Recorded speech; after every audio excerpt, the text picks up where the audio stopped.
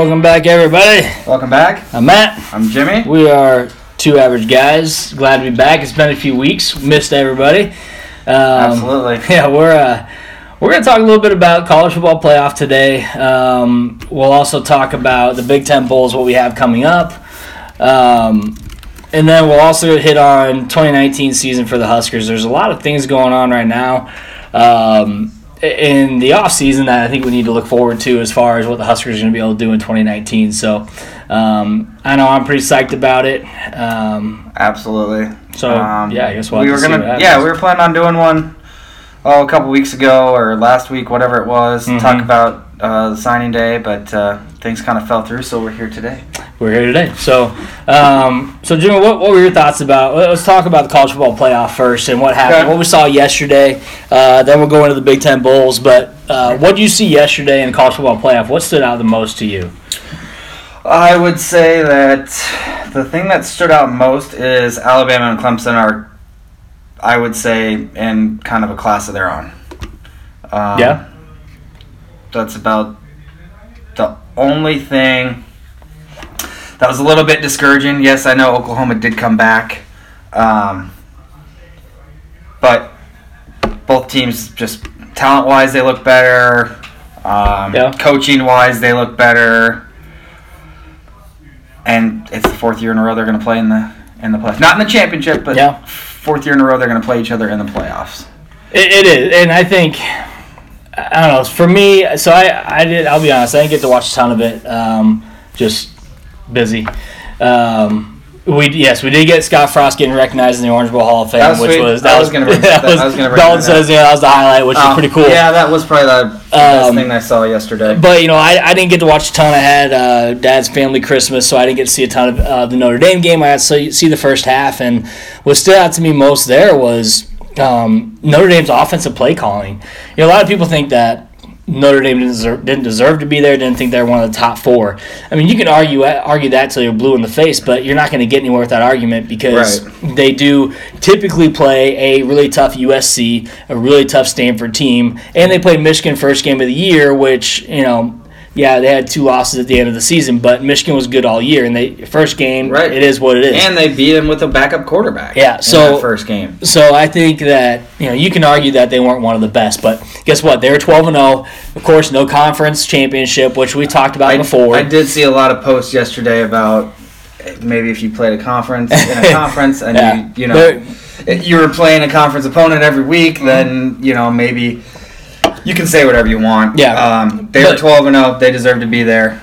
And I think, and who knows? I mean, this is not the first time they've been blown out in the playoff, in the postseason. So you probably didn't see it, but they were saying how, in the BCS and playoff era, they're 0-6 in either playoff or BCS, like New Year's Six type bowls. And, Alabama blew them out in the championship. Yep. They had a couple other blowout losses. And they were saying before the game, that was kind of the talk is they've had all these blowouts and these big games, and players and Brian Kelly and players and coaches were saying, this team's different, which I thought probably was. I still think they are. You know what's not different, though? Brian Kelly. There had to be something wrong with the game plan going in. They didn't have one of their top DBs, which hurt them. Well, he got hurt early. Yes, and so that hurt them big time because they got picked on. And you got a safety that got hurt, and one of their better pass rushers on defense got hurt. So that didn't help. But I think the game management, Brian Kelly not making the play calls is one thing, but whoever was their offense coordinator, I mean, they called a wide receiver screen on a 3rd and 9. I mean, those are the kind of plays I don't get, and it wasn't to the outside either; it's to the inside, and they only had one other guy out there blocking. So you're not going to have success running those kind of plays against a team like Clemson, who has a pretty good defense. So, and I think their play calling was garbage the entire game. The Dexter Williams, between Ian Book and Dexter Williams, who have both been great this year for them, I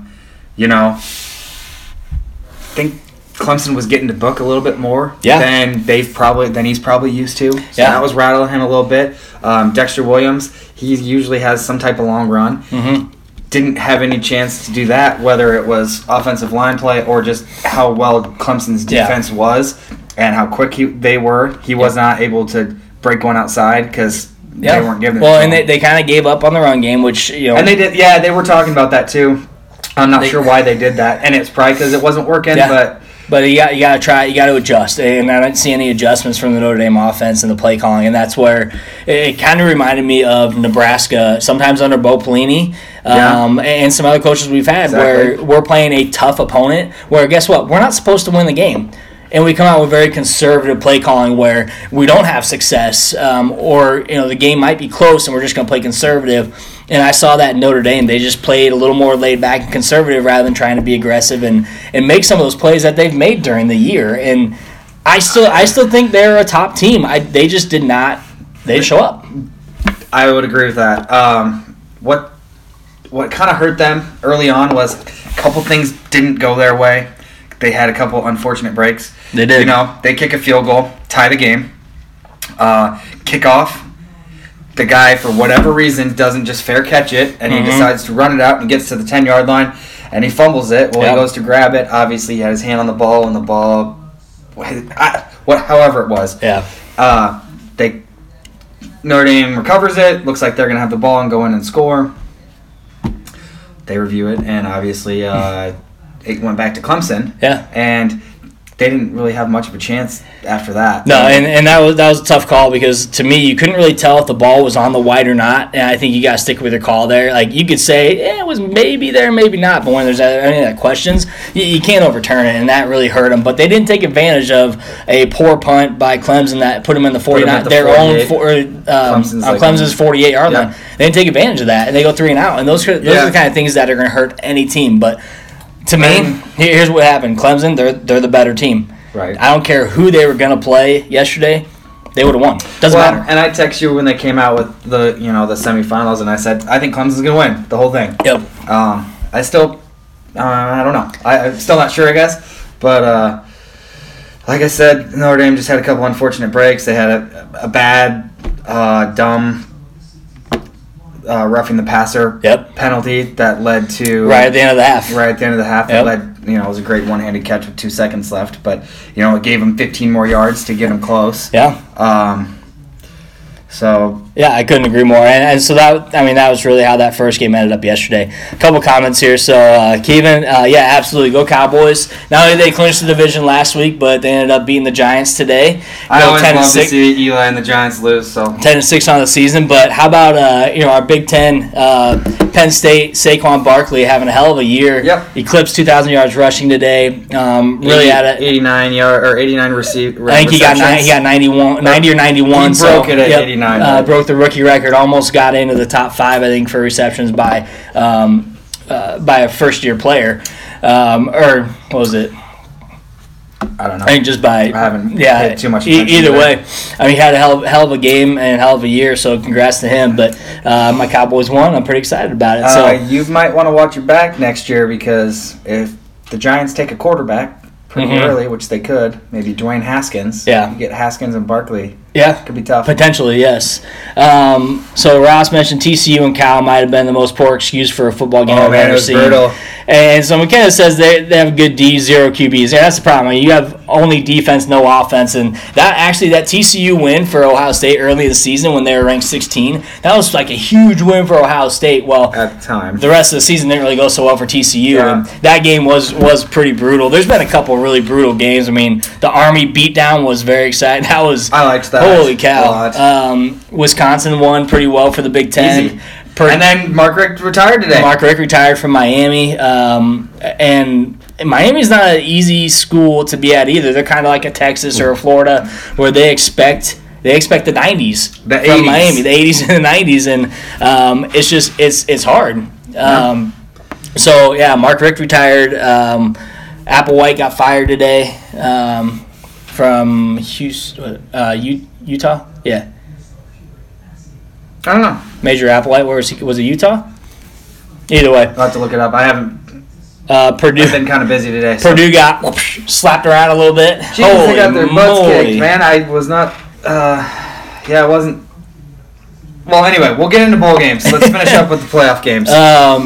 So the other game that we had yesterday was Alabama and in Oklahoma. So I said early on, I said last week, I talked about it before. I thought Oklahoma was going to be one of the best matchups for Alabama in the playoff in that scenario because they have a good offense. Their defense might be a little shoddy, but I think they would have been able to match up with points with Alabama. Like we've talked about before, even the kind of style that Nebraska's trying to go with is more of like score as many points as you can, try to get some stops or some turnovers. Yep. I feel like that's kind of how Oklahoma is right now. That's not really Oklahoma's style of the past. So maybe they'll be looking for a new D coordinator or something. But unfortunately for them, Murray and the offense couldn't get going off the bat, and they gave up 28 points. Yeah, I mean, it was 21-0 after the first quarter. Their first play from scrimmage was 50 yards. Yeah.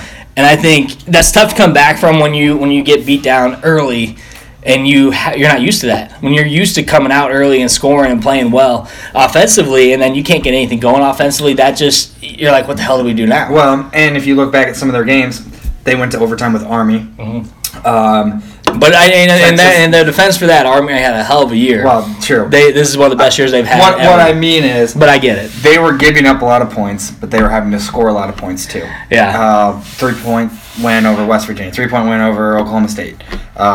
Pretty much every week, it was a 52-49 type of game. Oh yeah, absolutely.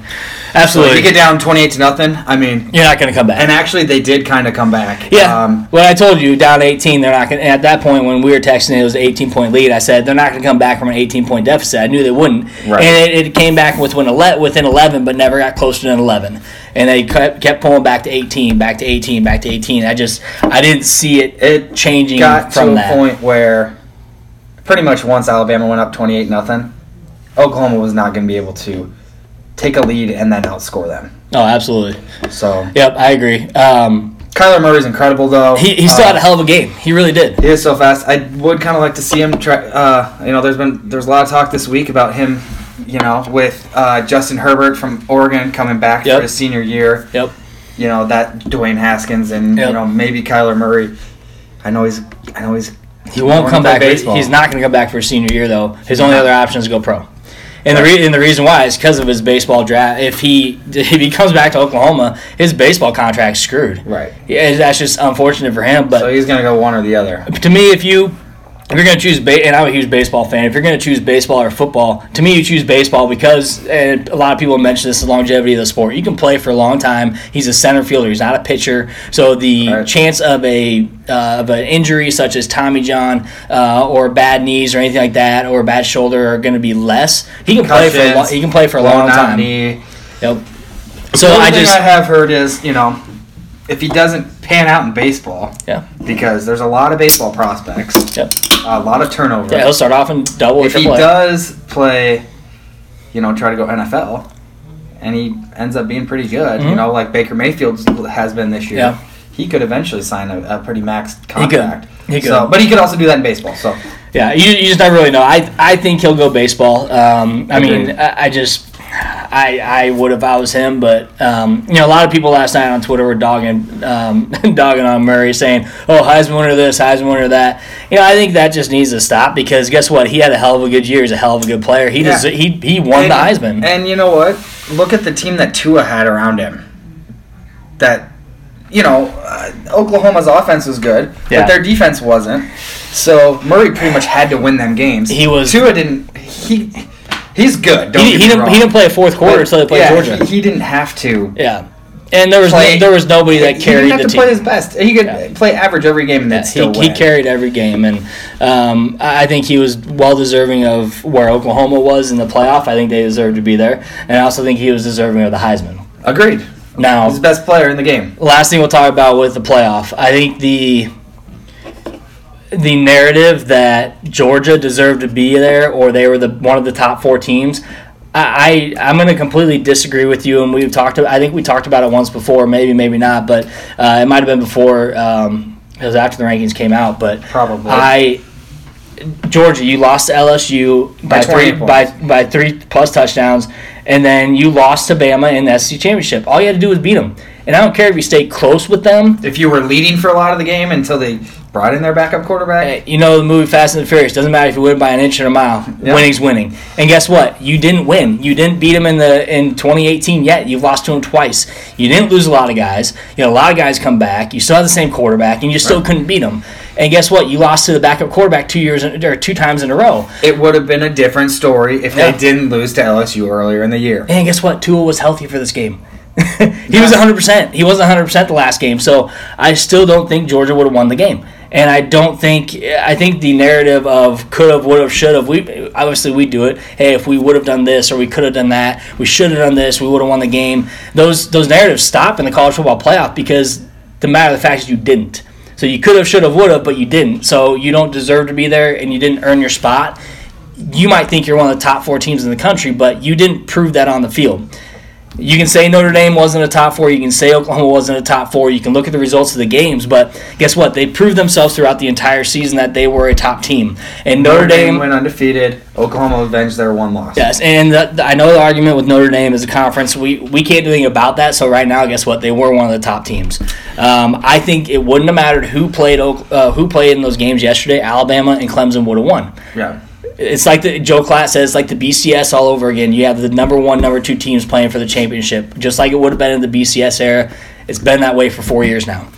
It is what it is. And guess what? Because of the playoffs and because of the way we run the system now, those other bowl games don't mean shit.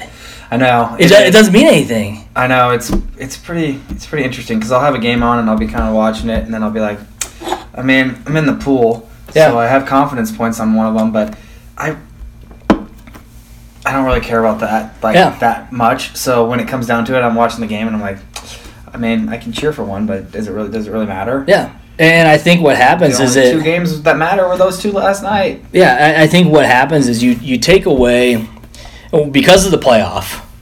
I'm not saying it was right or wrong to implement a playoff system. Everyone wants something different than the BCS. I get it. But when you have a 4-team playoff, if you don't make the playoff, everybody's out there like, oh, we didn't have a good season, right? You could have won 10. You could have gone 10-2. You could have gone 11-2 with the conference championship win, and you can say our season sucked, dude. You just won a conference championship. Ohio State, take them. Yeah, their schedule wasn't that tough. They had some close games. They didn't play their best season, but they had one loss. Beat a top 4 team. Won their conference championship to win a conference, and they didn't make the playoffs. So is their view like, oh, our season sucked? Well, guess what? Yeah, it really doesn't mean anything right now. Because your bowl game isn't one of those games that's going to get you a championship. And I think that... And you have a Michigan-Florida game, 2 top 10 teams, and 4 of Michigan's starters don't even play. Yeah. And then they get their butts kicked. Yeah. Because they don't care. Yeah, and... West Virginia, Will Greer sat out. He's top player for West Virginia. They actually kept it closer than I thought. They kept it close, but they didn't win. I mean, and you're going to see more and more of that down the road because if you're not in the playoff, it doesn't matter. Because the bowl games don't matter. Yeah. I take a look at Character Chronicles. He posted something, I think it was this morning or yesterday, talking about how you can fix bowl games and make sure they mean something again. And I think, I haven't listened to it yet, but I'm going to, and I think people should listen up because he's a smart guy and he has some ideas, and I think a lot of people have ideas, but until bowl games mean something again, you're going to see more and more top players skipping out on bowls if they're not in a playoff spot. It's going to happen. And that's why, it probably should be, get rid of the conference championships and have an 8-team playoff. Yeah. Or figure something out like that. Yeah. Well, and more games matter. Mm-hmm. You get home, maybe you get home field advantage for the first game or 2 or however you want to do that. Yeah. Because, it is kind of boring to watch some of the bowl games. I still watch them because it's football. Well, I'll tell you, I haven't watched nearly as much as I normally do because some of the matchups are bad, for one, but I haven't had the time. They're on at weird times during the day when I'm working, so that sucks. But McKenna, mentions, you have so many damn bowl games, so why not narrow down the bowl games to 25? Well, we talked about that a little bit before on how, the sponsorships, the money that they bring in. Yeah, but then you have a bowl game that cancels their game. Yeah, so what happens there? Unbelievable. Tickets weren't refundable, so people spent money on tickets. They spent money on travel, hotel, food, everything. And guess what? They could have moved the game up to Dallas and played in Cowboy Stadium. I know, and that's why I saw BC Athletic Department tweeted out that they're going to refund people tickets that they bought, and they get to pick any BC sporting event that they want Nice. to go to and Good get for them. tickets for the next calendar year. Good for them. But the bowl game, whoever sponsored the bowl wasn't going to do anything. They're not giving their money back. I mean, that's a sponsorship for them. But I do think that if you limit it to 25 bowl games, there's 39 bowl games now. So you have 76 to 78 teams making it into a bowl game. That's wild. So if you narrow it down to 25 and there's still only 2 that matter, I mean, you're still gonna have people sitting out those other 23 bowl games. Well, yeah, but you still have to. That's where you have to change the way bowl games change what they mean, and it has to mean something to the conference and to the teams themselves. But I don't have the answer. I just think if you limit the bowl games, does it mean anything? I don't know. If you keep it the way it is, does it matter? Yeah, I just think you have to do something to. I guarantee viewing is down. You go to some of those stadiums, there's 5,000 people, maybe. Yeah, there's nobody there. Nobody's there because no one's going to spend the money to go watch 2 shit teams play. I mean, people would go to watch a 4-8 Nebraska team. They would. That much. I mean, 25,000 Iowa State fans went down to the Alamo Bowl. 25,000. For once, Iowa State, they got nothing else to do, and it's cold as hell up in Iowa, so why not go down to Texas? But 25,000, that's great. But you don't see that with all the games, so... Yeah. So if anybody else has any better ideas, shoot them out. Yep. Yeah, so... I think there should be an expanded playoff. I know you said you still think 1 and 2 would be what it comes down to. Yep. But if you put some more teams in there, I think between 1 and 4, there's some type of shakeup. It's not in that next round. It's not going to be 1, 2, 3, and 4. You're going to get a 5 or a 7. Probably not an 8, but. And there was a lot of people too talking yesterday. Once Notre Dame got blown out. Yeah. That UCF maybe should have deserved a chance instead of them, or even instead of Oklahoma. Yeah. Not that I necessarily agree with that, especially with Mackenzie Milton being out, and they're not the same team that they have been the last year and a half, whatever. But I don't know. I think you could throw a UCF team in there, maybe at a 6, and they could knock off a number 3. Yeah. So you could, and Tara mentioned not to diss the sponsors. I'm not dissing the sponsors. I just think we have way too many bowls. I mean, and they're weird now. Yeah. It's like when you're the throwing Red Box Bowl and when you're throwing in 5 and 7 team like McKenna mentions. I think 5 and 7 teams. Did you really earn a game? A bowl game, you have 5 wins on the season. I know. To me, how do you define a successful football season? Is 6 and 6 successful? Maybe if you were 0 and 12 the previous year, but I mean, even 6 and 6 teams, okay. To me, as a player, I'd be like, man, we sucked. We gotta get better next year. I don't want to play in a bowl game. We were 6 and 6. That's not good enough to play another game. And I'm sure that's the mentality of a lot of players. But Nebraska, when they were 5 and 7, played UCLA, we won. Yeah, it was another game we got to watch and cheer for. I was happy that we won, but when you still take a step back and say, we won our bowl game and we were still under 500. That's not really a successful season. Yeah, and even being 500, like I said, 500 is But at the same time, it is sponsors are giving money. They are.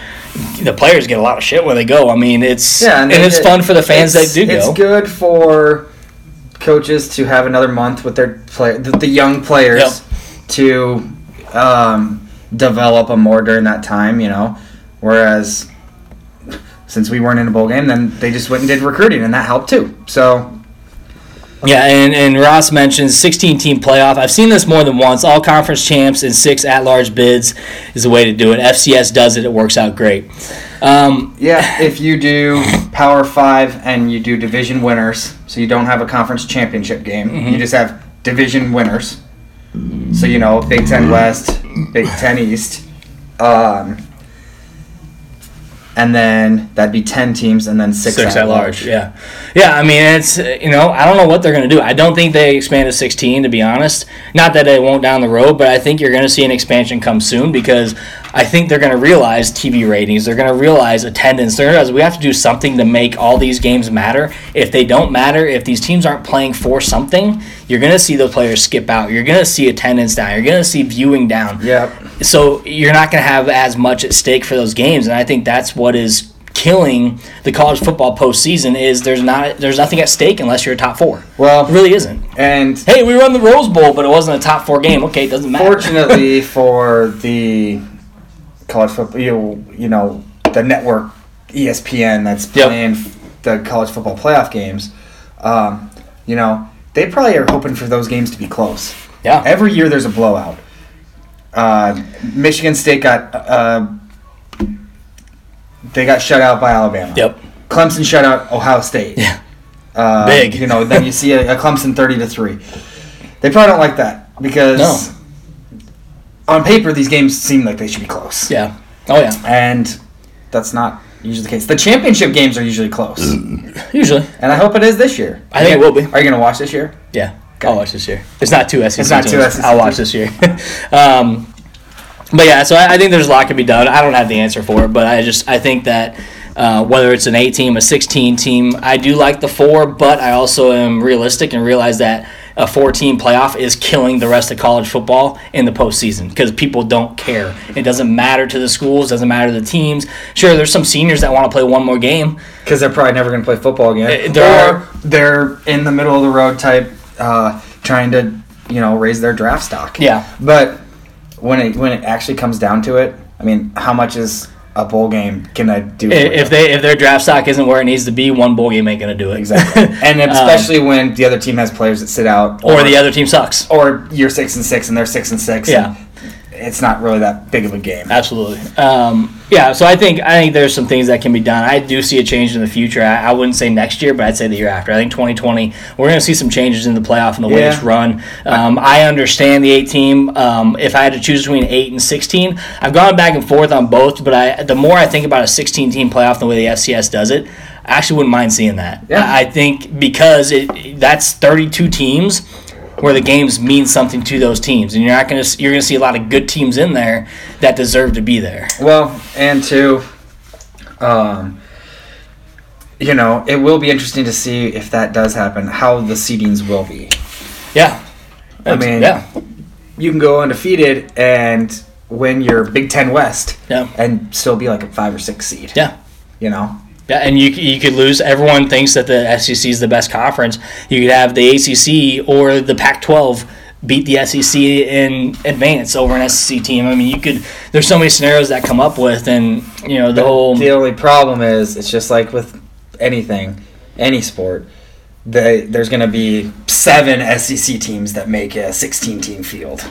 Well, that would almost be impossible. I mean, you'd have 2 division winners, and then the 6 at large. I mean, they would have to change the way they do. Be like 3 at large. It'd probably be like 5, 2 or 3 potentially. But I think we'd have to play the games and find out. And I think it could be interesting though. And I think I've seen a lot of scenarios of what would have been this year. So.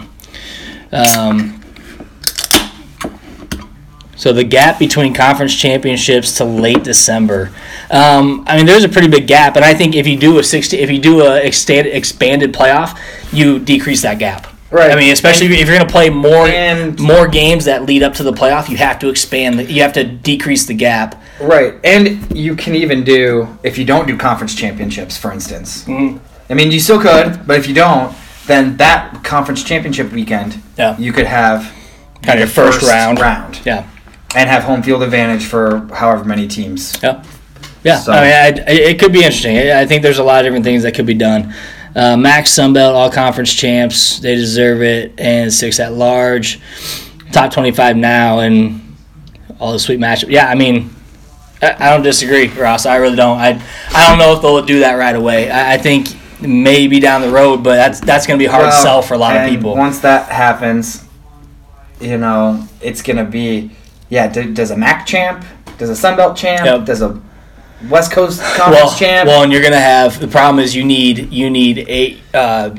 presidents, ADs, you need people on board, coaches on board. There's going to be some that don't want that. You're going to have a 100%. Mixture of people that don't want the expanded playoff already. Because people are going to think and want and believe and probably be right in thinking that a 9-3 LSU team is better than a 11-1, 12-0 Sun Belt team. And maybe they are. That's why we play the games. Right. That's the other reason why you play the games, because you don't know how they're going to turn out until you play the games. And all the other sports, if you win your conference championship, you make it to the NCAA tournament. So. Yes. Yep.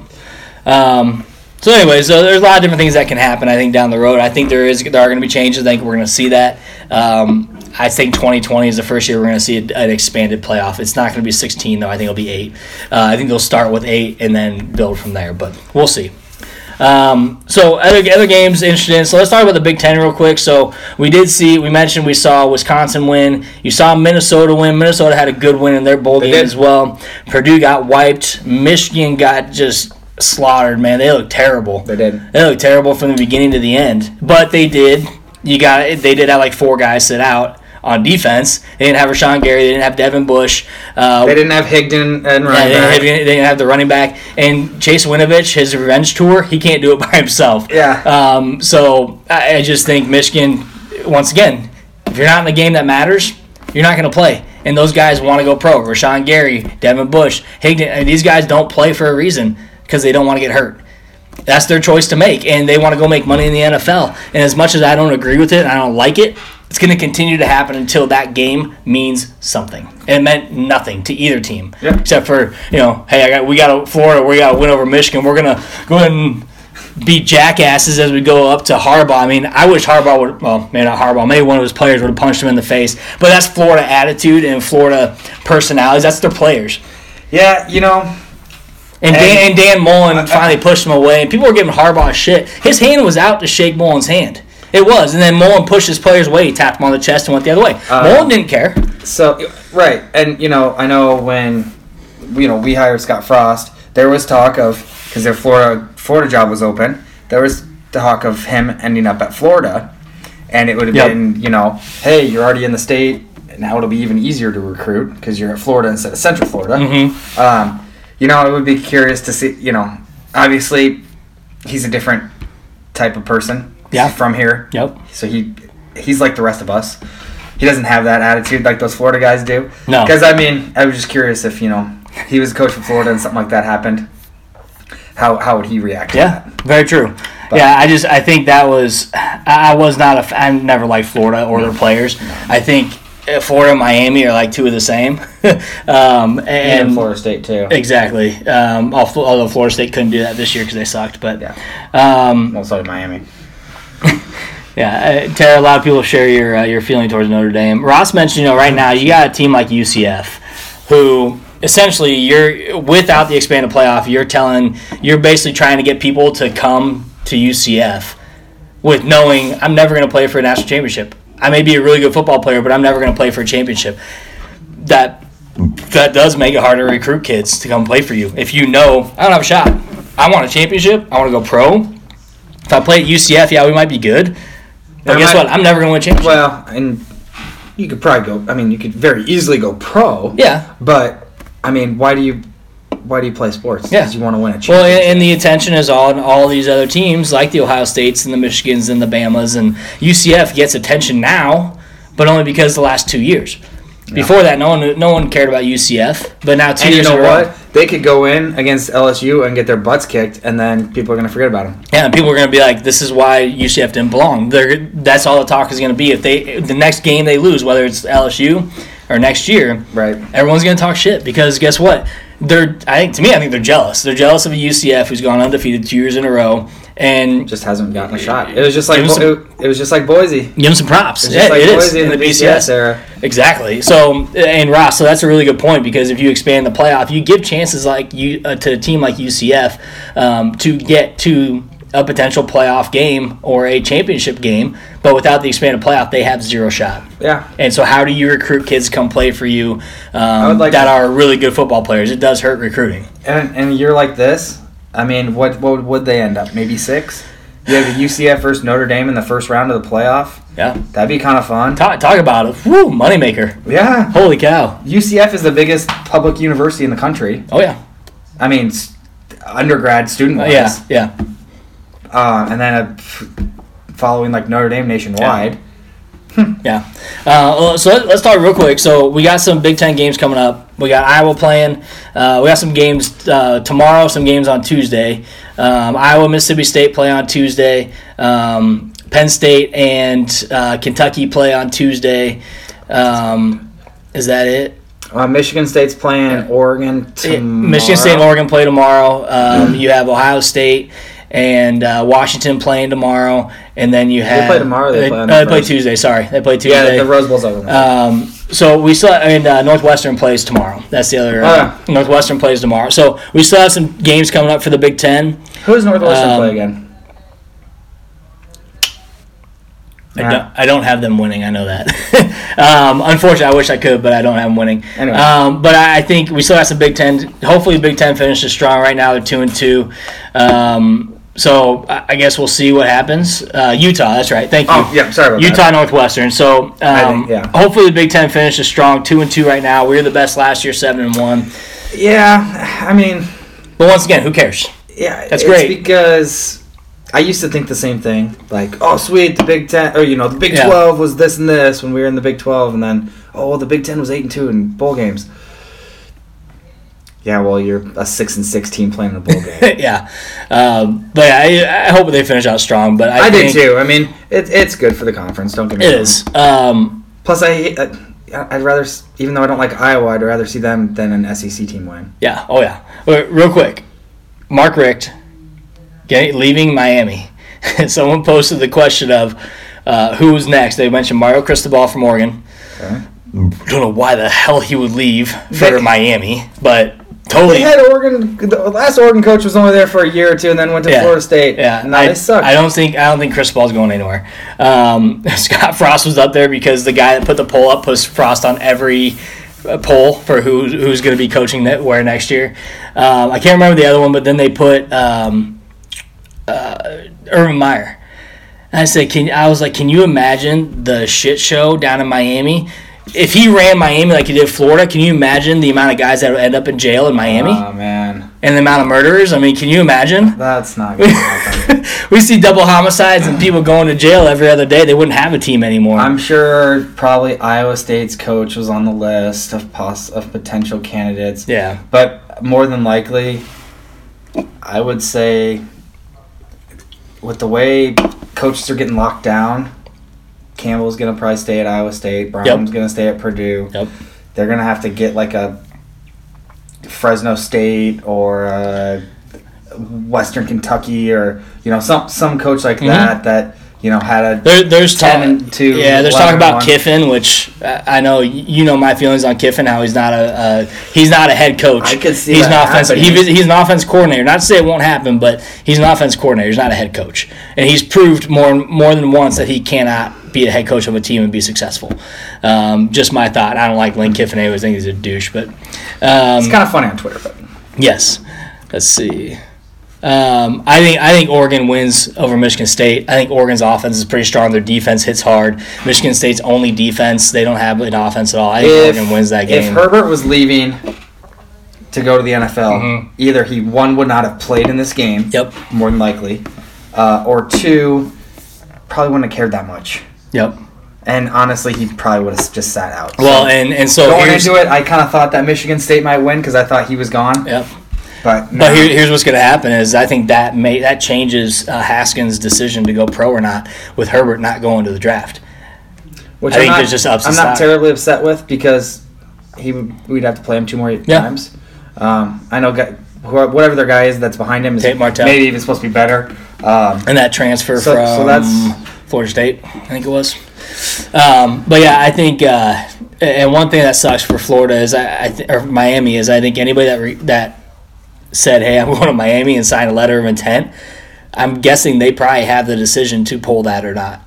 I would imagine they do. Probably. Because if you're committing to a head coach and that head coach leaves a couple weeks after signing, that kind of sucks. And, I'm sure whether it's just the snap of your fingers and you can take it away, or if you have to just petition to get your national letter of intent. Potentially. Uncertified, crossed out, whatever you want to call it. Yeah. So Scott and the boys need to see what kind of recruits Miami had. Yeah, well, exactly. I mean, if we can take advantage of anybody that can come up to Nebraska, let's do it. Yeah. All right. Speaking of Nebraska, let's talk about Nebraska. So we have. Let me get this up here real quick. We actually had a pretty darn good recruiting class, and we're ranked 24th What's that on 24/7? That's on 24/7. I know, we're like 18th on Rivals. Yes, Rivals has us as higher. And that could have dropped too, because I think it was 23 on. Well, either way. Yeah, so we do have some good recruits. So I'll kind of go down the list here. We'll talk about a few of them. So obviously we got our Burke boys. We got Heinrich and Hickman coming in. Out of those two, even Hickman's. They both said we need to get more size. We need to get bigger. 100%. The one thing with Heinrich though, I think he's one of those guys that's going to see some early playing time. But he's still going to redshirt. He's going to be one of those 4-game redshirt kids. Okay. He's going to get some playing time, maybe not a whole game, but I think he has a shot to play. Especially one of those early games. Yes. A couple of those early games. Yes, and I think we'll see that with a few of our guys. Wandell Robinson, I mean, I don't see why he wouldn't be playing right away as an incoming freshman. I think he'll be an almost an every down guy, whether he's that duck receiver, running back. I mean, he can be in multiple positions. Just like J.D. Spielman coming in and obviously playing right away. Yep, I think he's going to be a good addition to J.D. An exciting player. I think he might be even faster too. If you put them on opposite sides, I mean, you can put them right next to each other too. But if you put them on opposite sides, then they're going to have to figure out who to cover. Yeah, well, and combine them with Stoll, Woodyard. And some of these other guys we're going to get to. Yeah, so Darian Chase is coming in as an athlete, but he's a wide receiver. And then you got Cade Warner. You got Mike Williams. I mean, we had Mike Williams coming into his senior year. And I said it more than once last year. For him this year, I think this is going to be a year where he really shows his stuff and we get him involved in the offense even more. And one of the biggest reasons why I say that is because you have a J.D. Spielman and a Wandell Robinson who are going to cause problems for those corners, and they're going to be double covered, and you're going to have Mike Williams wide open. The kid's got speed. He's got good hands. Anybody else that catches the ball, he can block downfield. And that's what I'm super excited about him. But we have these other weapons coming in like Chase and like Robinson, along with Spielman, that are going to be able to make a difference in the offense. Is there any chance that we could petition to get Stanley Morgan another year? We can just start that petition. I don't think it's going to go far because I see him being a good draft pick. But we got Bryce Benhart now, offensive tackle out of Minnesota. The kid is huge. He's 6'8", over 300 pounds. Probably the biggest offensive lineman that we've recruited ever. Even Frost is like, I've seen some big guys. This kid's huge. He's ginormous. He's going to play right away. He already has the size. He's going to have early signing period. He's going to have almost an entire year with Duval to strengthen up in the weight room, get his speed, get his footwork, get what he needs to do to be on that line. The kid's going to start. I think so. I don't see why not. Especially when you would think and you would hope that the first few games we can get through pretty easily. Get some snaps under his belt, get him a little confidence. Go whoop up Colorado. And then just kind of progress from there. Yeah. Or worst comes to worst, we put him out there right off the bat, and maybe he does need some more time, and then we can redshirt him. Yeah. And that's the thing. We're going to find out early, but I think he's going to see early playing time and be a big impact player on our offensive line. Sure. Ty Robinson. Now, Ty Robinson is one of those kids, also a big kid, 6'6", 285. He's a big guy. Defense, we need a really good defensive end, and we haven't had that since Randy Gregory. I think he is going to be an impact player. I think he's going to have an impact right away. Might not be a 12-game guy. He might be a 4-game redshirt guy. But I think it's going to depend on this early process with Duval, how he does over the next 9 months to prepare for the season. With, the D linemen that we already do have. Are they calling him more of an outside linebacker? He probably could do a little both, but he's definitely his position is defensive end. The biggest difference between him and our other defensive ends is our other defensive ends are big. I mean, they're hefty. Yeah. They're stout. This more guy of a is pass bulky. Rusher. He's a fast guy like a Gregory who can get to the quarterback and rush the QB, and that's what I think he brings a difference than our the other guys that we have as defensive end. With the Davis twins and the Daniels twins. If you haven't watched his highlights, watch them. Yes. the reason why I said is it more of an outside linebacker D end is because when you watch the highlights, I mean, he's just coming right around the end. Yeah. So you can't tell if he's, blitzing from linebacker spot, if he's playing D end. He's one of those stand-up guys that I think is going to make an impact. I think he could play right away. I think he might not, like I said, he might not play the entire season, but I think he's going to at least play those 4 games, potentially redshirt. But I think big impact player. Luke McCaffrey, he's going to be a quarterback. They already said it more than once. He's got the potential to be play some receiver as well. We've talked about that. But he's going to be a redshirt kid. He's not going to be. It is in the best interest of Nebraska fans, players, coaches to redshirt this kid. Yep, and I think he'll still get some playing time. But once again, he's not going to be a kid who plays the entire year. He's going to, especially when you got Vedral. I think Bunch is out there looking around. He's looking for a transfer. That's fine. If he does, best of luck. Unfortunately, you're behind Adrian Martinez, and he's got more years left than you do. So yeah, but potentially, fingers crossed we don't see it. But if Martinez gets hurt and McCaffrey's ready to come in, we might see him over a Vedral. He's got more speed than Vedral, and if Bunch goes, and I think that's the thing with Bunch too is he knows McCaffrey's coming in. They want him at quarterback. What I think could be kind of cool, since he already has to redshirt anyway, is.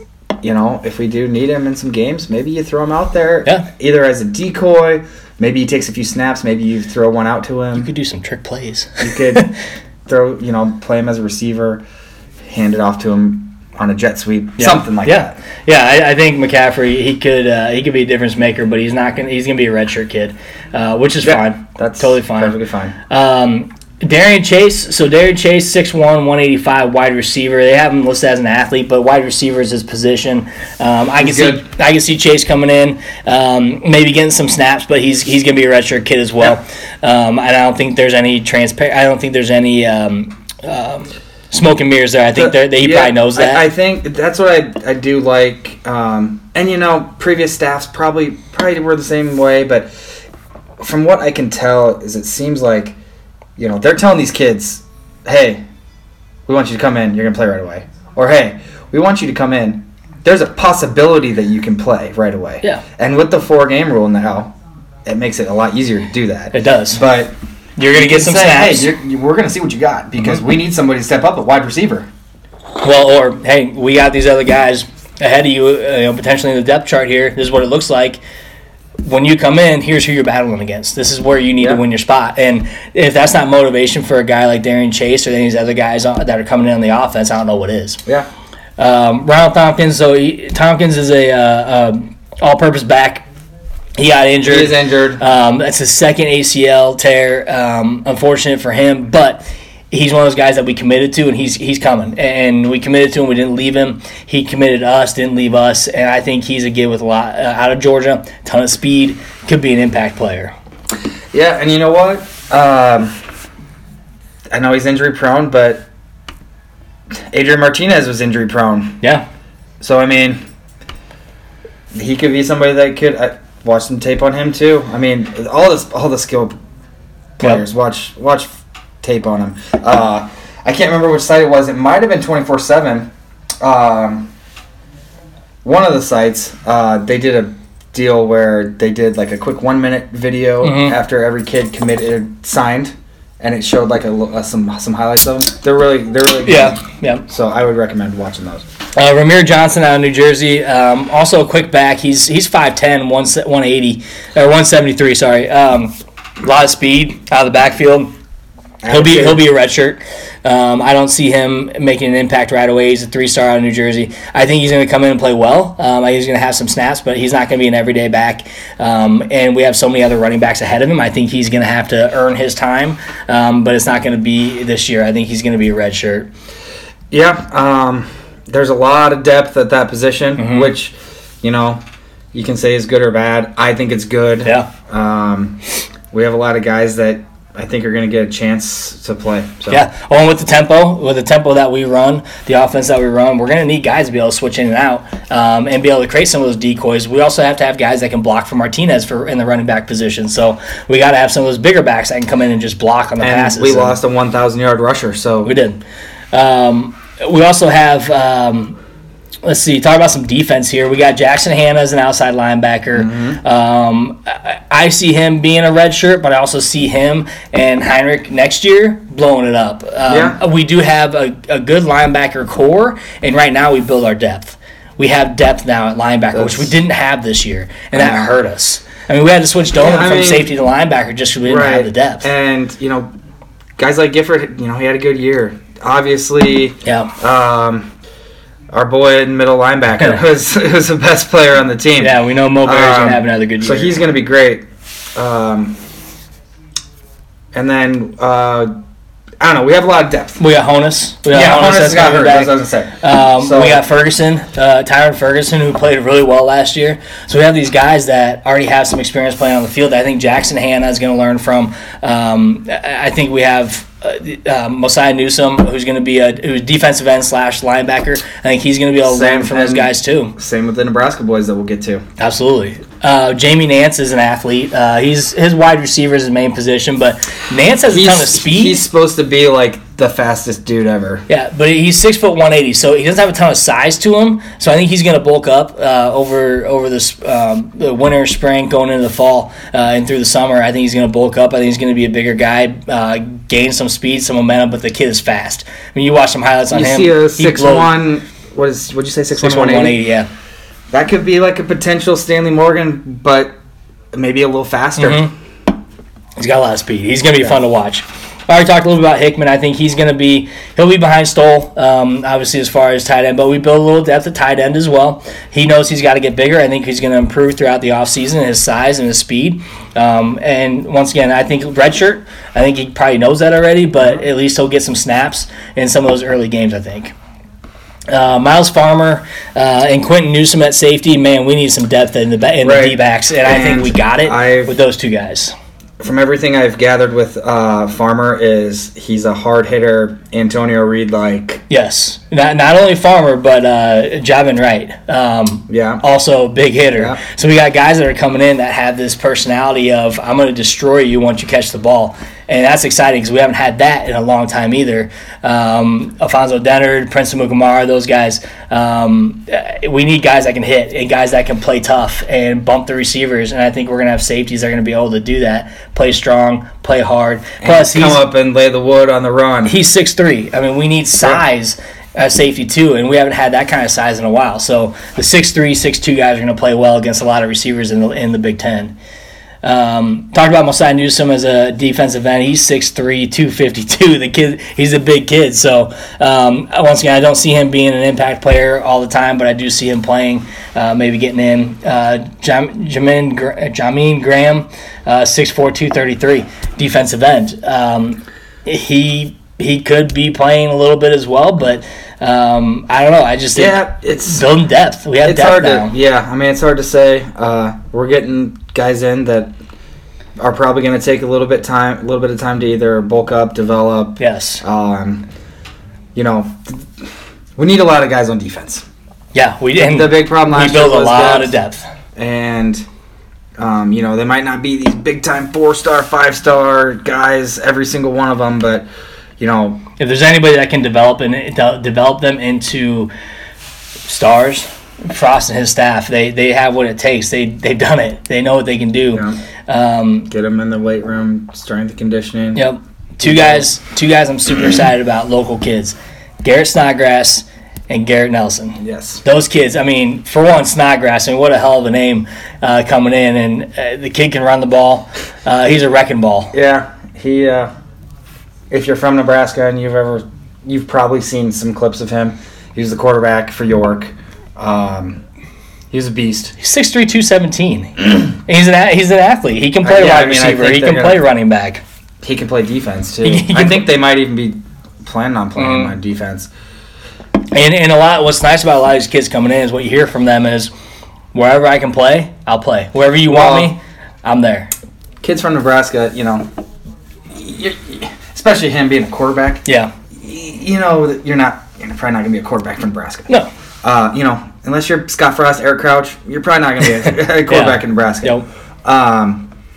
So it is pretty cool that they're just kind of like, hey, I'm committing here. Yep. Not to play quarterback, not to, I'm just wherever you guys want me. Yep, and we talked about Garrett Nelson before. We know the impact that he can have. Him and Jackson Hanna remind me they're a lot alike as far, and even throwing Heinrich there, as far as their speed and their attention to where the ball's at, and they don't slow down. I think that's what I like about Heinrich the most. Is he's always at the ball. Yeah. He's really smart. Yeah, he might not be the biggest guy, but he's always there. They don't slow down. They have speed and they attack the ball. They don't wait for the running back, the quarterback, whoever has the ball. They don't wait for them to make a move. They're the ones making that first move, and that forces the running back or the wide receiver to say, "Oh shit, I got to do something," and they don't have time to because they got the speed, and that's what Jackson Hanna brings to the table as well. So I think we got three incoming linebackers, defensive end mixtures, whatever you want to call them. I see Garrett Nelson as more as a linebacker, but they got that speed, and that's exciting. I think we're going to be able to see that on the field, and Garrett Nelson could see more playing time than a lot of people might think. I'm excited to watch him play. Yeah, for sure. Michael Lynn. Michael Lynn's a big dude. He's 6'6", 291. I mean, that's an offensive tackle that we want to get some experience early. Yes, he's going to need to get in the weight room again, but him and Matthew Anderson on the offense, once again, building this depth. We got Brant Banks on the offensive line and Jimmy Fritz as well. So we beat out some pretty big schools for a guy like Fritz and Banks, and we know we had to pull these four guys in along with Benhart. That's 5 guys on the offensive line that we just brought in to build into starters, and right. I think Benhart's going to play. Fritz is 6'7". I know he's Fritz. Size. He's only 240. He's right in Clemson's backyard, and they made a play for him right at the end. Probably not one of their first choice guys you would imagine for Clemson. I know people are like, "Oh, we got him over Clemson." Yes, we did, and that's great. Clemson doesn't typically mess with too many 3-star guys.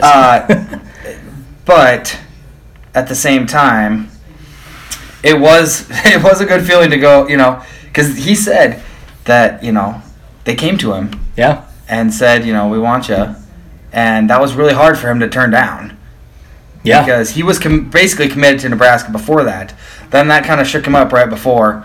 Eventually he ended up sticking with us. And, if they're seeing talent like that they think they can develop, there's potential there. So hopefully we can develop him into whatever they thought they could. Absolutely. I think bringing in the offensive tackles. I mean, we needed that. I know people were like, "Oh, all the guys we brought in were tackles." Well, in high school, guys play. Usually you have your best guys at tackle. Yeah, and you can switch them over to guard. You can switch them over to center. All these guys coming in at 6'6", 6'7". We got Ethan Piper, a Norfolk kid. And I was waiting to talk about him. He's 6'4", 275 coming in on a defensive tackle. I mean, he's a big kid as well, and I think he could have an impact. Once again, maybe not right away. He could play offensive line too. He could. They're going to play him wherever wherever they need him. And we have Cameron Jurgens. Oh, yeah. He's a tight end that we're going to convert to center, which he still could be coming in as a center, but we got guys on the line that on defense too. Yeah, I mean, we just have so many guys that are transferable from one place to another. And one thing that's nice in high school is you see a lot of guys playing offense and defense. Mm-hmm. You do see that. So some of these guys have played both offense and defense in their high school teams, and they're successful at both. Pretty much the whole time they've played football, they've played both positions, or both sides of the ball.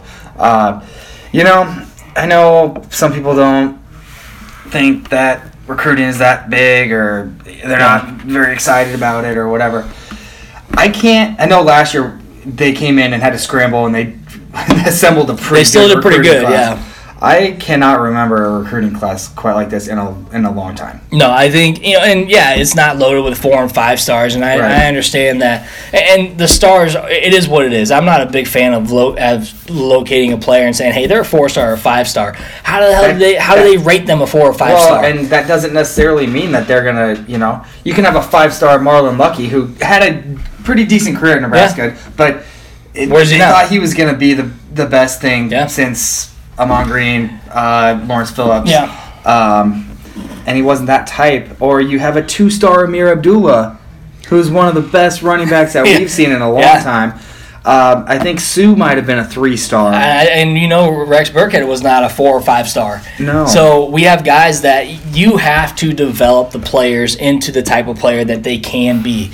And that's why I don't like the 3, 4, 5 stars. I don't like putting a star next to a player. Well, and defining them by that star. Say, oh, they just have 3 stars, so your recruiting class sucks. I know. I've seen a lot of people like commits would be coming in, and people be like, well, it's just a 3-star. Hey, but guess what? For the last, how many 3 stars are there? That's probably 95% of the. For the last recruits are 3 stars. For the last 5 years, go look at Tennessee's recruiting classes and where they've been. Top 10. They're easily in the top 8 probably. And guess where have they been? You don't see them. You know why? Because they're not getting developed. You know who develops their players? Saban and his coaches. And their coaches leave to coach other programs. Dabo and his coaches. The teams that we see consistently in the playoffs. Ohio State. I think they've taken a lack of development lately, but typically they do. They develop their teams. And if you don't develop your 2, 3-star players, why even bring them on board? And what's funny too is, you can go from one site to the next, and a guy's a 3, a guy's a 4 on one side. So guys switch from a 3 to a 4, right? When they get recruited or before, it's like I don't get it. I don't get it. I don't like it. Guys are 3 stars, and they commit back in say June or maybe in August or September. Well, then all of a sudden they're playing in their games. Yeah. Oh, so and so got up to a 4-star. Who cares? It happens so much. Yeah, and until you prove that you are a good player on the field, your stars don't matter. And there was even, I think it might have been Javin Wright, it might have been Jamie Nance. One of those guys said, you know what, I don't care how many stars I have. I got to go out and prove it on the field. And that's what players should do. Prove it on the field. If you really think, if you're a good player, you're going to prove it on the field. It doesn't matter how many stars they give you. And don't get me wrong, the 5-star guys that go to Alabama, that go to Clemson, Ohio State, there's a reason that Clemson is in the championship and they have a true freshman quarterback. Yep. He's pretty dang good. I wasn't too high on him, but after watching him yesterday, I guess I hadn't really watched Clemson too much this year, but absolutely, he's good. Yeah, and so Ross mentioned, we need to recruit defense. And I think that's where we built some depth in the linebacker, the defensive end. I think defensive line, we still need to get stronger. And I think we can still get better on the defensive side of the ball and the line. But I think bringing in the linebackers, safeties, I mean, we're getting beat at the line, but if we also don't have linebackers making those plays in the second level. And we had Dedrick Young, who was just not that good of a player. He struggled. He was average. Mo Berry was the only guy, and he even made a lot of mistakes. So I think we have to have guys that are coming in to make those plays. We got to build the depth so we have options if someone gets hurt or someone's not playing up to par. And one of our main things last year, early on, was offensive line. Yep. So I'm glad we went after some linemen. Hopefully we can, between this class and guys that they brought in last year, hopefully we have some depth now. Better depth, I should say. Yep. But defense, and we could not get a pass rush. Yep. So the reason these linebackers, a lot of times they were getting kind of hung out to dry. Yep. So I think we did a really good job of bringing in, like we've said over and over, depth. And I think pretty solid depth. Yeah, and I think we did a good job of that this year on the defensive side. Offensive line was a big push too. We are already pretty good at the wide receivers. We brought in a couple more, brought in some athletes. We built depth at the running back position. We know we're going to score. I think, but we need defense. Frost and company is not going to have any problems recruiting backs and receivers. No, they're always going to have a ton of those. So the trickier part is getting the O-line to block for them. Yep. And get some freaking pass rush and some big hitters on the backside. So I was really, really happy with the class. The one thing that was very good to see is all the guys that had committed signed. Yeah. Aside from the 2 that haven't yet. Yeah, so we still got Dedrick Mills and Desmond Bland, which... Now, I know we had... sorry, I'm going to cut you off. One defensive tackle, the big guy, he wasn't probably going to make grades. Tony Fair. Yeah, so that was one thing. But everybody that had committed signed their letter of intent. And they signed early. There was letters coming in. I was seeing stuff at like 7 a.m. I was at the dentist. I got 2 crowns, and the 20 minutes I get a little break, and so I was on my phone. Yes. Yeah. When we got everyone coming in, I think Dedrick Mills and Desmond Blaine, I think they both signed. Now, they are still fair game for other teams until February. I think they're both going to sign in February. A few other guys, and we talked about this before the show.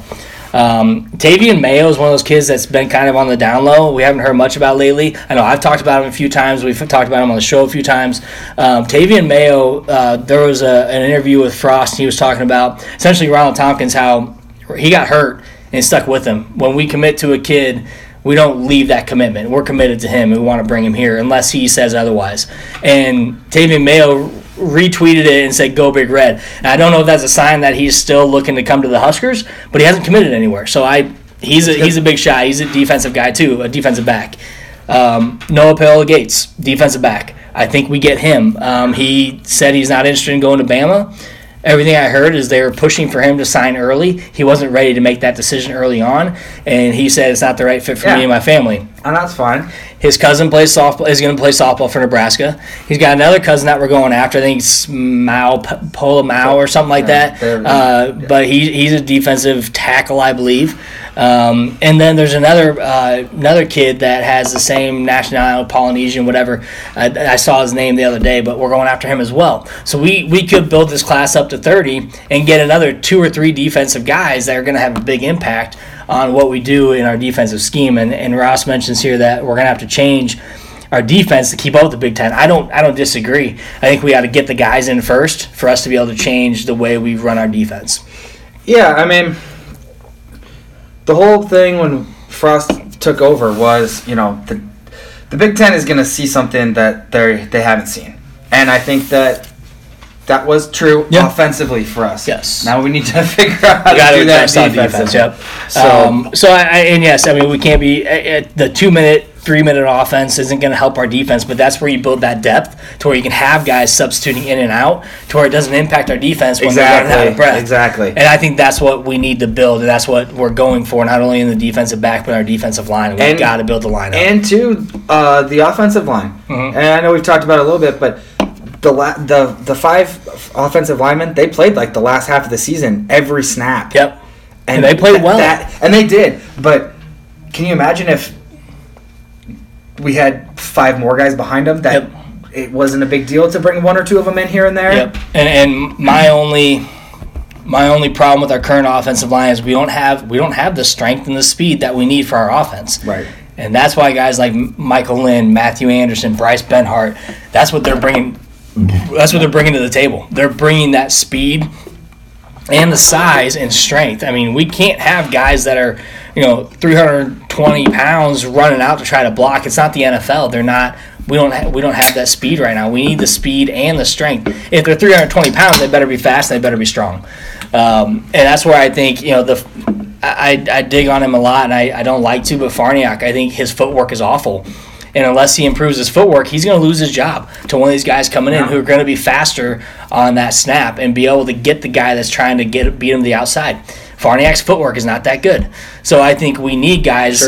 I'm sure they're probably working on it. Yeah, I'm sure they are. And I think he knows that we got guys coming in behind me that are looking for my job. I got to improve. I think. And he did improve, but I think he's got to get better. I think something that will be a big difference from year 1 to year 2 was. I mean, yes, we did have a UCF grad transfer in Trey Neal. Yep. So he was there to tell the guys, hey, this is what the coaches expect, this and that.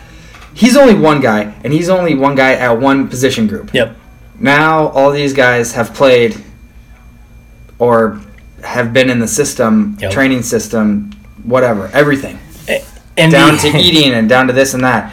They're all used to it now. So now these guys are coming in, and everybody at all the different position groups they're on the same level. Yes, and they can show them exactly what to do. The culture. Here's what they expect. Yep. Here's what you have to do. And that's another thing. Frost and his staff are building guys that are going to come into a culture that they already want or that they already had and that they're going to fit into. They're not going to bring them into the culture that they transferred and transform throughout the season and bring them in and have them be a problem. They're bringing in guys that want to play for Nebraska, want to have an impact. I've seen, and you don't got to worry about guys like Tyjon Lindsey, or Bell or I've seen internal stuff on Twitter from players like Mo Washington and Cam Taylor, Jamie Nance, like new guys coming in, and they're talking shit to each other already. Like, I'm the fastest one. No, I'm the fastest one. Like, talking about beating each other out. Like, these kids are excited to play together, and they want to compete, and that's what we need at this level.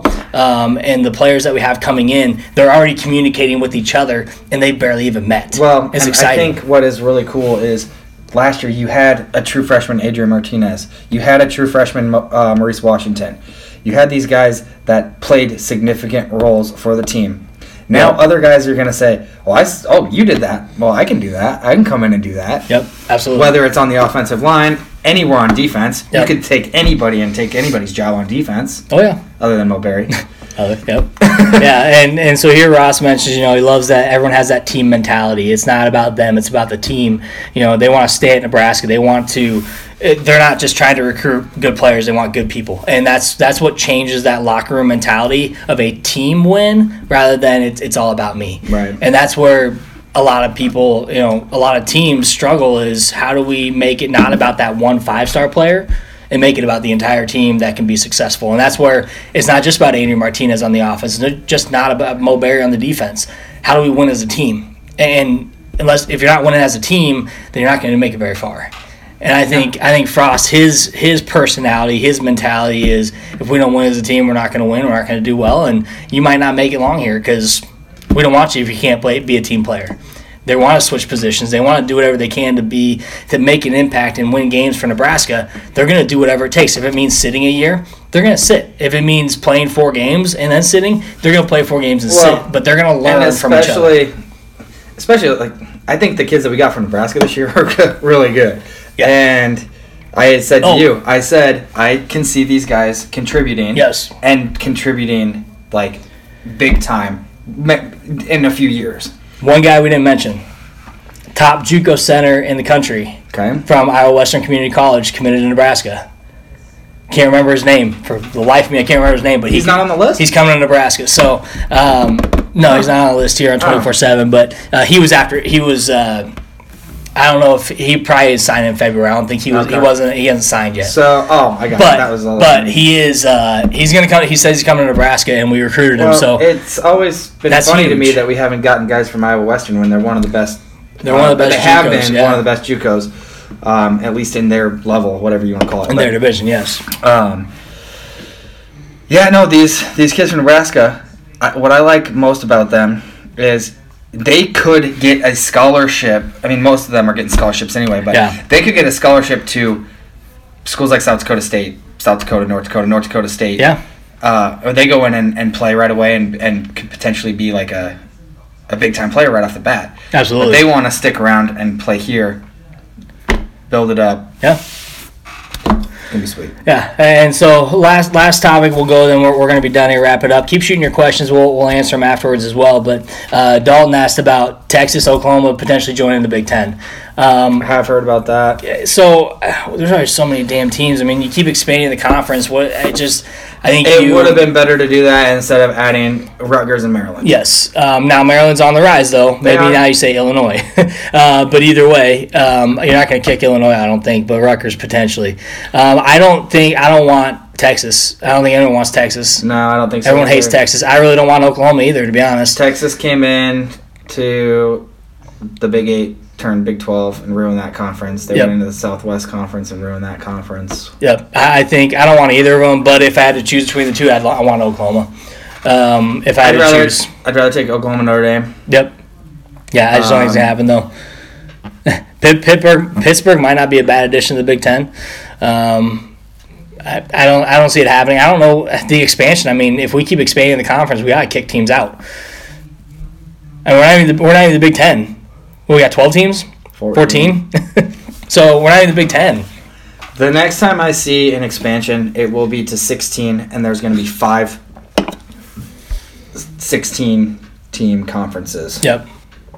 And they're going to be in their own ball game. Yeah. And everybody else is going to be in their own ball game. Yeah. Yep. That's what I've heard. But we'll see. Agreed. If that does happen, Notre Dame would probably join the ACC because they're already tied in with them, but I'd rather have them join the Big Ten. Agree. I don't know what you do because you have to look at it bigger than just football. There's college basketball. There's women's volleyball. Yeah. Oh yeah, that's the thing. I mean, even for some of these schools, they have hockey, tennis. Kansas basketball. Kansas football. Probably don't want them, but Kansas football. And you also have to look geographically. I mean, like I said, I'd rather have like Oklahoma Notre Dame, but if it's Notre Dame Pitt or something like that. Yeah. Anyway. All right, so that was going to be last, but I will answer your remaining bowl games. Now I'm looking forward to Ohio State Washington. I'm interested to see how that game matches up. Kind of want to see Texas Georgia. I think Texas Georgia I think will be a good one. Screw Iowa State, Dalton. Anybody that has Iowa in their name can. I'm so glad they lost, by the way. I picked Washington State, so. Yeah, so did I. But I don't know. I think that Texas Georgia game could be pretty good. I think the Oregon matchup with Michigan State could be a fun one to watch. I do think Oregon's going to win, and I'm looking forward to the Ohio State game. I'll probably watch most games tomorrow evening, and then definitely on Monday. I'm not working, so I'll probably watch most games on Tuesday. Probably watch a lot of games on Tuesday for sure. So yeah, I mean, I'll probably watch as much as I can in the next couple of days, but we'll see. I mean, I just think it's gonna be fun to see Texas Georgia. I'm really intrigued by because once again, what happens if Texas beats Georgia? Is the narrative gonna be, well, the game didn't mean anything, so we didn't play hard? Like Auburn, the narrative was we lost to UCF because we didn't care about the game, or that's what fans. That's another matchup, UCF LSU. I'll watch it. Yeah, New Year's Day, that'll be all right. Yeah, that's the tricky thing is, I mean, it's okay, Texas beats Georgia. For instance, last year, let's take this, just a quick thought. Last year, Miami and Wisconsin played. Yep. In a New Year's Six bowl. And I think Wisconsin won, I'm not entirely sure. Yep, Miami lost last year. It was, okay, this is going to be a big jump. Miami getting into the New Year's Six. Okay, well, we made a big step this year. Both big stepping stones this year, to where they were 7-5 or 7-5, and played each other in a whatever bowl game they were in. That doesn't matter. Yeah. So, I mean, if Texas beats Georgia, I would like it because then I love it. I don't love. Shut Georgia I hate fans Texas, up. But Georgia's starting to get on my nerves. Yeah, and so is Kirk Herbstreit with his Georgia narrative. Kentucky, Penn State. I picked Penn State. I do want to shut Kentucky up. But one thing, Ross, real quick, go Cowboys. One thing that kind of did upset me was how Trace McSorley got like second team All Big Ten quarterback or whatever it was. And you compared his stats next to Adrian Martinez, and Adrian Martinez had better completion percentage, more yards, more touchdowns, less interceptions. This and that, but that kind of upset me. So, agree. I'll still cheer for Penn State over Kentucky, but yeah, it is Big Ten over SEC. So I'll take that any day. Anyways, that's all I got, guys. Once again, keep shooting questions our way if you'd like. Find us out there on Twitter. Listen to our podcast. We'll have it up here shortly. Hope you enjoyed the show today. Appreciate everyone. Dalton, McKenna, Ross, Tara, everyone that joined in today. Appreciate Kevin was in early on. Appreciate your time, your effort. We'll be back again at some point. Not really sure. We'll probably do more podcasts throughout the off season. February for sure. We'll be back. Talk maybe about the national championship. Yeah, we'll let you know. We'll keep you posted. Then the next signing day. Yep. So anyways, keep true to Twitter and Facebook. We'll keep you guys updated. Hope you have a great day. Go Big Red, as always. And go Cowboys to the playoffs. They'll probably be one and done, but I'll take it. It's a playoff. So we made the playoffs. It's always a good thing. Go Big Red. Thanks, guys. Yep.